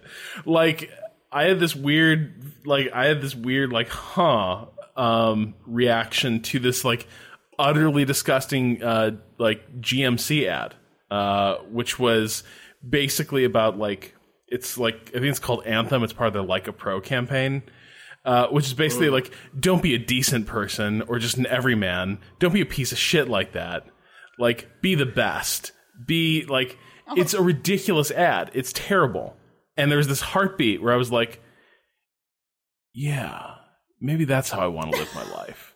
I'm going to get my philosophy just from like corporate approved, incoherent, marketing messaging that's soundtracked by Philip Glass. That's who I am now. Perfect. That is, it's good to know who you are. My only other one here that is contemporary for me, like right now, is definitely internet advertisements for clothes for big dudes that aren't t-shirts or like big dogs? Aggro, huh? So not big dogs. Not big dogs. So like the opposite of big dogs. Big dogs! That's the big dogs is the thing that it was forever, right? Is that was like for a long time what advertisements for Big and Tall looked like was either big dogs t-shirts, right? Just like angry, angry. Like I'm just gonna search for the word big dogs t-shirts. If you want to run with the big dogs, you got to get off the porch. Right, exactly. Thank you. That's the fifth one here. Big Dog Dad. Do I look like an ATM?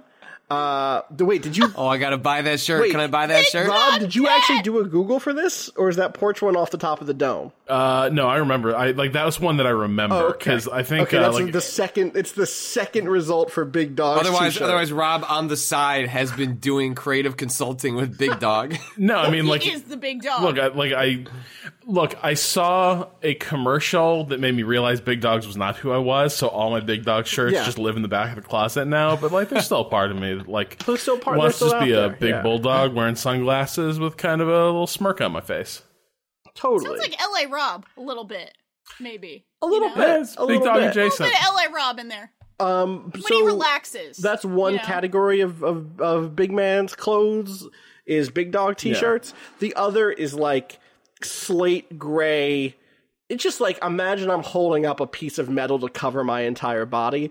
It's suits that are those, right? Just like, this suit will make you a completely like flattened out person. Yep. You will just be, it'll just be a caricature of a human being. You will be what an alien would look like if they had to mold from pure carbon the shape of a person and had the slider on a little too big. So that's bad too. It's Rob, it's very much like, we get it. You're self-conscious about your body. So for your middle management job, we are just going to deck you out in the most shameful tarps possible. Yep. But you can put a fucking tie on it because you have to. But really, we both know that if you could, you'd be wearing sweatpants. You sack of garbage. That's how those clothes feel. That's how those clothes. That's how they are. That's how they look, and it's how they're advertised. So when I see like an advertisement for a nice pair of light colored shorts or bright colored shorts or a printed button up that is like it was like floral pattern, and then it's like one with a guy with like a good beard and he's like showing his curves off. Like, all right, that's me. How much? $72? That's too expensive. I'll take 3. And then, like, it just works because it's like, oh hey, here is a reminder that there are ways I can dress my body that make it look appealing to me as a person. And that is a pretty rare thing, especially out in the world. And it's one of the reasons why I'm glad that there are like independent fashion blogs, and like I could go on Pinstagram right now. Pinstagram isn't a thing, is it? It's Pinterest. Pinterest. I said Pinstagram. I'm 47. I'm 47. Pinhead's Instagram. Pinstagram is like you're just drawing from your fiction. CSI is like some that's some Bill Belichick ass. Like, I don't want to acknowledge that I know how the world works. Exactly. So so like I could go on Pinterest right now and like find 32 looks that I would love to have, and that feels good. So. I just need like a line of clothes that's basically like, what do ex-NFL linemen wear when they want to look snazzy? Yes. Like, give me that fucking clothing label. Like, literally the label can be ex-NFL lineman, preferably offensive, looking snazzy. Like, just print that on a label, and like, I'm there for it. I will sign me right the fuck up. Yeah, exactly. I'm like this with grappling clothes, like grappling gear. And it's always the most absolute fucking trash graphic design. It's like dragons and Vikings, and there was definitely like a Cthulhu one once that was just like eldritch horror just bursting out of your chest while it's also gonna hug your muscles, and you're gonna be so good if you wear this thing. And that works on me. I'll buy. Oh, 7. So you're all the way in on the Vikings. Cthulhu Vikings. I have a Viking rash guard. I almost wore it yesterday. 2 days ago. Time. Yeah. But like I actually brought 3 different rash guards, and I asked my friends like which one do you think I should wear? Like which. But I brought the thing is like at least like you have an athletic build, and so there's lots of like you can pull off tons of different styles, and they won't all have the subtext of like we hold you in contempt. Whereas, like, totally. Not that there's a shortage of clothing that has female customers in contempt. Like, there's plenty of that. Plenty of that. The wild thing is, like, I have a weird body type where my shoulders are way wider than my hips, which is like kind of uncommon for women. And otherwise, I'm like really small and skinny. So like, I need to wear like 4 sizes up for my shoulders than I do for everything else. Sure. So I just look like I'm wearing a fucking muumuu if I'm actually wearing like normal women's clothes, because it's just like. It's really very. I have opinions about this too. But Fair. Rash guards, they fit great. Love them. Natural fit, you're built for the ring. Yeah, that's it. It's like very much the on the fat man's fashion. It's either I don't have a body, don't look down here, or I'm too important to care. I'm a man, and I can look like whatever I fucking want to look like. Peon, and that I don't want either of those. My lineman coach who owned a car dealership definitely wore Big Dog shirts. Good. That's what I'm saying. This is what I can't fuck with. I can fuck with a Big Dog t-shirt in bed. I could be like, I'm just gonna wear this Big Dog t-shirt. Yeah, but then you could be wearing anything. That sounded a little bit like I could in bed. I could pull off a Big Dog t-shirt in bed. I know where I'm still a big dog. I know where I'm still a big dog. This is where the magic happens. So I put on the Big Dog t-shirt. You ready to run with the big dog?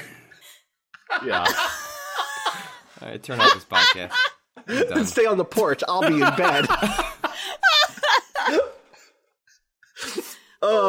All right, we should quickly hit some waypoints. I have a super quick one, and then we can wrap this thing up. I did FlameCon this weekend, which is a queer comics convention. I had a blast. I met a bunch of great people, some great Waypoint fans, some really great Friends of the Table fans. People had nothing but great things to say about us here, so thank you to everybody who chatted, and who I met some great people who I had never met in person. I met Irene Coe, I met DJ, I met a bunch of people from the internet, where it's like, oh, I love your work, and I didn't know that you were even here, and so that was a blast. I got a bunch of cool comics, independent comics and things like that. So I guess my waypoint is just one, FlameCon will be back in New York next year also, but in general, go to local comics, little micro comic conventions, if you have the ability to. They're kind of regional in some way, and it's just a blast. And also go to queer conventions. It's a space where I felt super safe and super secure and super able to engage with people who I could tell felt a weight removed, because even going to a regular comics convention, if you're a queer creator, yes, there are queer creators at traditional comics conventions, but those are so ultra commercial. And when I say commercial there, I don't mean that FlameCon wasn't commercial. I definitely dropped a bunch of money on comics. But when I say commercial there, I mean industry, right? Those traditional comics conventions are so industry. So connected to the biggest of big name publishers. And so it was really cool to meet up with a lot of independent queer creators who felt like they were really comfortable and who were excited to show off their work, and I was excited to spend money on it. So that was really great. So check out those. That's my waypoint. Who has another one? I got a short one. I think we've mentioned this on the podcast in the past, but Slate has this really exceptional podcast series called Slow Burn. Right. They did one on Watergate last year, in which they sort of re-examine, rather than the stuff that you think it's following it from the beginning and the weird tangential storylines that end up informing a really important part in political history. And the second season, which just started a week or two ago, is about the sort of Clinton impeachment trial. And I lived that era technically, but all my memories of Bill Clinton are he played the saxophone on the Tonight Show, right? I was just too young to have any sense, and I don't remember my parents having any sort of talk about I've heard from other friends who are older who my parents had to explain why everyone's talking about a stain on a dress. Were you not? Your house was not keyed in on all that stuff? If it was, I don't remember it, or I don't know if I doubt my parents were purposely avoiding it. I just don't, for some reason it didn't. I just don't have any recollection. I should ask my mom. Maybe I'm just not recalling it, and actually there was more going on. All to say, even if I was keyed in, none of that would have stuck in the way that I was not reading actual understandings of Bill Clinton and his presidency. And so the first two episodes of this start way back at how that kind of the star everyone's assigned. It's really good. It's a really intricate, interesting look at both his presidency and that specific moment in time. So it's called Slow Burn, and I recommend it. Cool. Rob or Danielle? I got a quick one. Hell yeah. All right. You know how I watched Nightmare on Elm Street last week? I did hear that. Last week, I went to part 2. Nightmare on Elm Street part 2. No, it's fascinating. It is. Well, that's a word. It's honestly a very negative and fucked up gay allegory, basically. The whole movie, which was very, very, very much sort of subtext in the first years of that movie being out, but then later on, many years later, because there was this whole thing about the actor who played the lead character was actually a closeted gay man. And there's a lot of imagery in that movie that is very, very, very queer-coded. He even goes to a gay bar at one point, which for an 80s movie is whoa, that's interesting. Later on, the director actually said, actually, we were playing it up big time because of things like the AIDS crisis and everything that was going on at the time, which not a positive queer film by anybody's stretch of the imagination, but it's fascinating for that aspect of it and where it fits historically. So I was watching it absolutely oh my God. And I had never seen this one before either. So I actually sort of went in knowing that nobody holds this movie in very high regard. But seeing all that stuff and then later reading a little bit about sort of the history of this movie, it was like, oh, wow, there's a lot going on here. It's not positive representation, but I'm curious, does it work as like crypto protest art or something, trying to like evoke a feeling of like what it was like to live through that, like as a gay person? Like, does it succeed or like scan on those merits? Or is it still kind of just homophobic because of its period? Yeah, I mean, I think it's a pretty intensely homophobic movie, but I could absolutely read it, especially knowing that the lead actor himself was a queer man who was closeted and living in the 80s and living as a closeted gay guy who other people on the production knew, and that's why they sort of played up certain elements, visually speaking, and even in the script. There was even like a deleted scene. They were going to film it where Freddy puts his claws in his mouth, like straight up, like, you know, blowjob imagery. Like, it was going to be that. They actually had to pull that part out, but nothing else was sort of like taken out. Like, every other piece of queer coding is still there. So I could absolutely read that as sort of like this is sort of the digest of like how horrifying it was to be gay at the time, how like terrible the world really was to be like a queer teenager at the time. So fascinating movie. I admire your ability to find a reason to find interesting things to say about the second Nightmare on Elm Street. But I didn't know that. I did not know that myself. I just know that's a bad movie. But that often, especially like long running horror franchises, the reasons they were made and like the production is often far more interesting than the film movie itself. Yeah. Yeah, it's all, if you're ever reading like the fourth or fifth entry in like just keep the Wikipedia page open because like that's usually like will give you points of interest that have less to do with the actual movie you're watching. Yeah, I just. And you're about to get to the really good one, Dream Master. Oh my god! Oh, I'm on to that. I might be watching that one next. Actually, that might be what I do tomorrow night. God, Dream Warriors. Dream Warriors. That's where the final girl from the first one comes classic. Back. Yes. Yeah. Awesome. It's a really. It's Nightmare on Elm Street B movie and just good. It's very good. Fantastic. I don't think anyone is explicitly a gamer in that movie, but that's the Nightmare on Elm Street movie for gamers. Gamers are gonna fight Freddy. They're gonna beat him back in their own minds. They're the warriors here. Most people tell me to get a life, but I choose to have many. It's like Freddy's just eviscerating them. Get a nightmare. I will say briefly, I also took a picture. I went to Planet Hollywood for a friend's birthday yesterday, and I took a picture with Robert Englund's sweater and claws. There you go. From the first movie. So let me tell you who's number one. Number one Nightmare on Elm Street fan right here. That's it. Perfect. Rob, do we still have one from you? Oh. Still waiting on one from you? Oh, yeah. You know what's coming. Boy. No, I don't. What's up? What's next? Yeah, you do. Yeah, so I'm watching a lot of Riverdale again, season 2. No. So we still need to figure out a time to do that.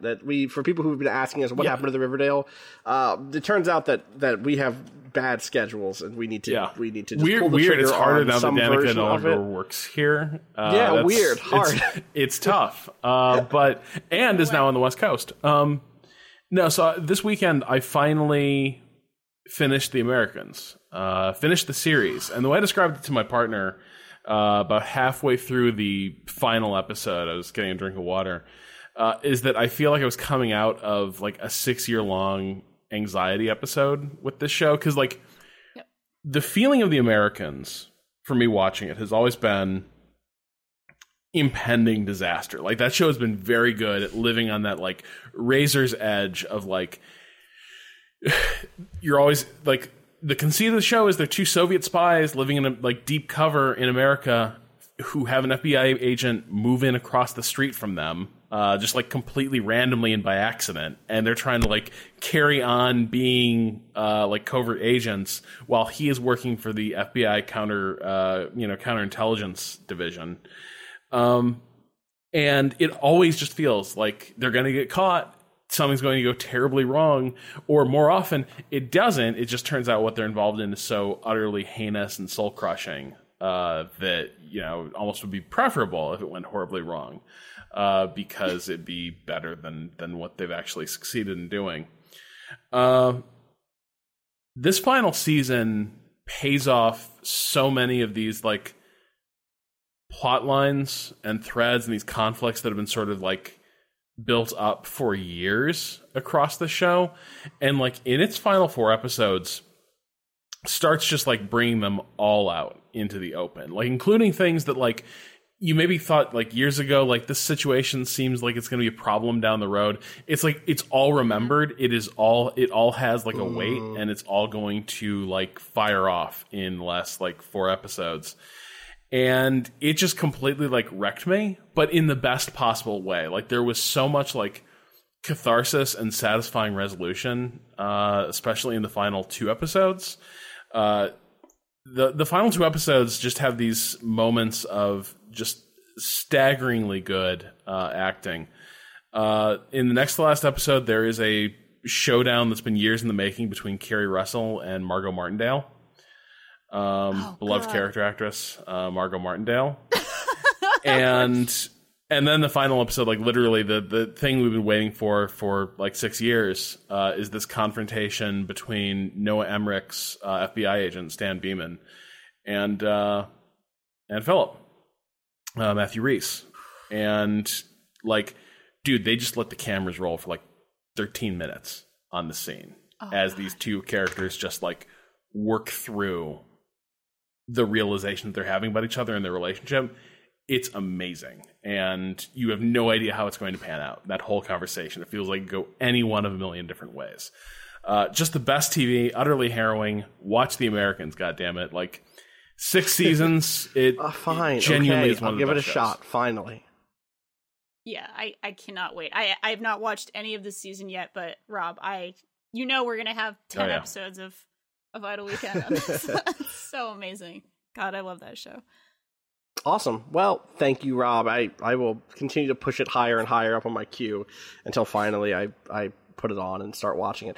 It's just exactly in that wheelhouse of shows I know I will want to actually pay attention to instead of just have on while I'm doing something else. Like the bad animes I watched over my break. So, that's Code Geass. You save any girls in a dungeon? I didn't save any girls in a dungeon. Austin believes it's wrong. Trying to figure out if you Oh, what? Cool. Wait, what? Is it wrong to pick up a girl in a dungeon? I think the answer we just heard from Austin is yes, emphatically. Like lift or like pick up? I think pick up, like hit on. Like, what is she doing in the dungeon? I don't know. Is that your line, actually? Is that Austin's slang? What you doing down in this dungeon? What are you doing in a dungeon like this? Yeah. What's a girl like you doing in a dungeon like this? Yeah. Beat me to it.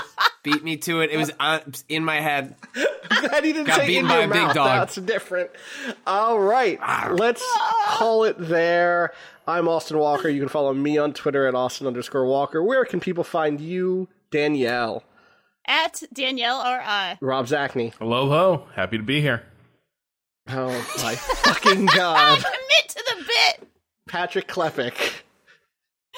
Hey, Patrick Klepek. As always, you can find us at twitter.com/waypoint, facebook.com/waypointadvice, youtube.com/waypointadvice, and twitch.tv/waypoint. You can join the conversation at discourse.zone, and shout outs to Bowen for letting us use the track Miss You off the EP Panel Machine. Find out more about that at waypoint.zone/BOEN. That was weird. I put a weird emphasis on that one there. As always, if you have questions, gaming@vice.com. And a reminder again, we will be doing our Waypoint 101 on Shadowrun Dragonfall later this week. It'll go up next week, but we'll be recording it probably on Friday. So send in your questions to gaming@vice.com. There's also a great forum thread over on the forums and a great channel of discussion in our Discord. So much really good discussion. I got to a really good point in that game last night. Finally, I hit one of my favorite missions, and that was really, really, really good. We'll talk more about that later this week. All right, I think that's going to do it for us. Danielle, what do we say to him? Be good, and be good at it. Peace. God, he clapped. I'm the one who clapped. He did. All right, we'll go again on 35. I can't do this.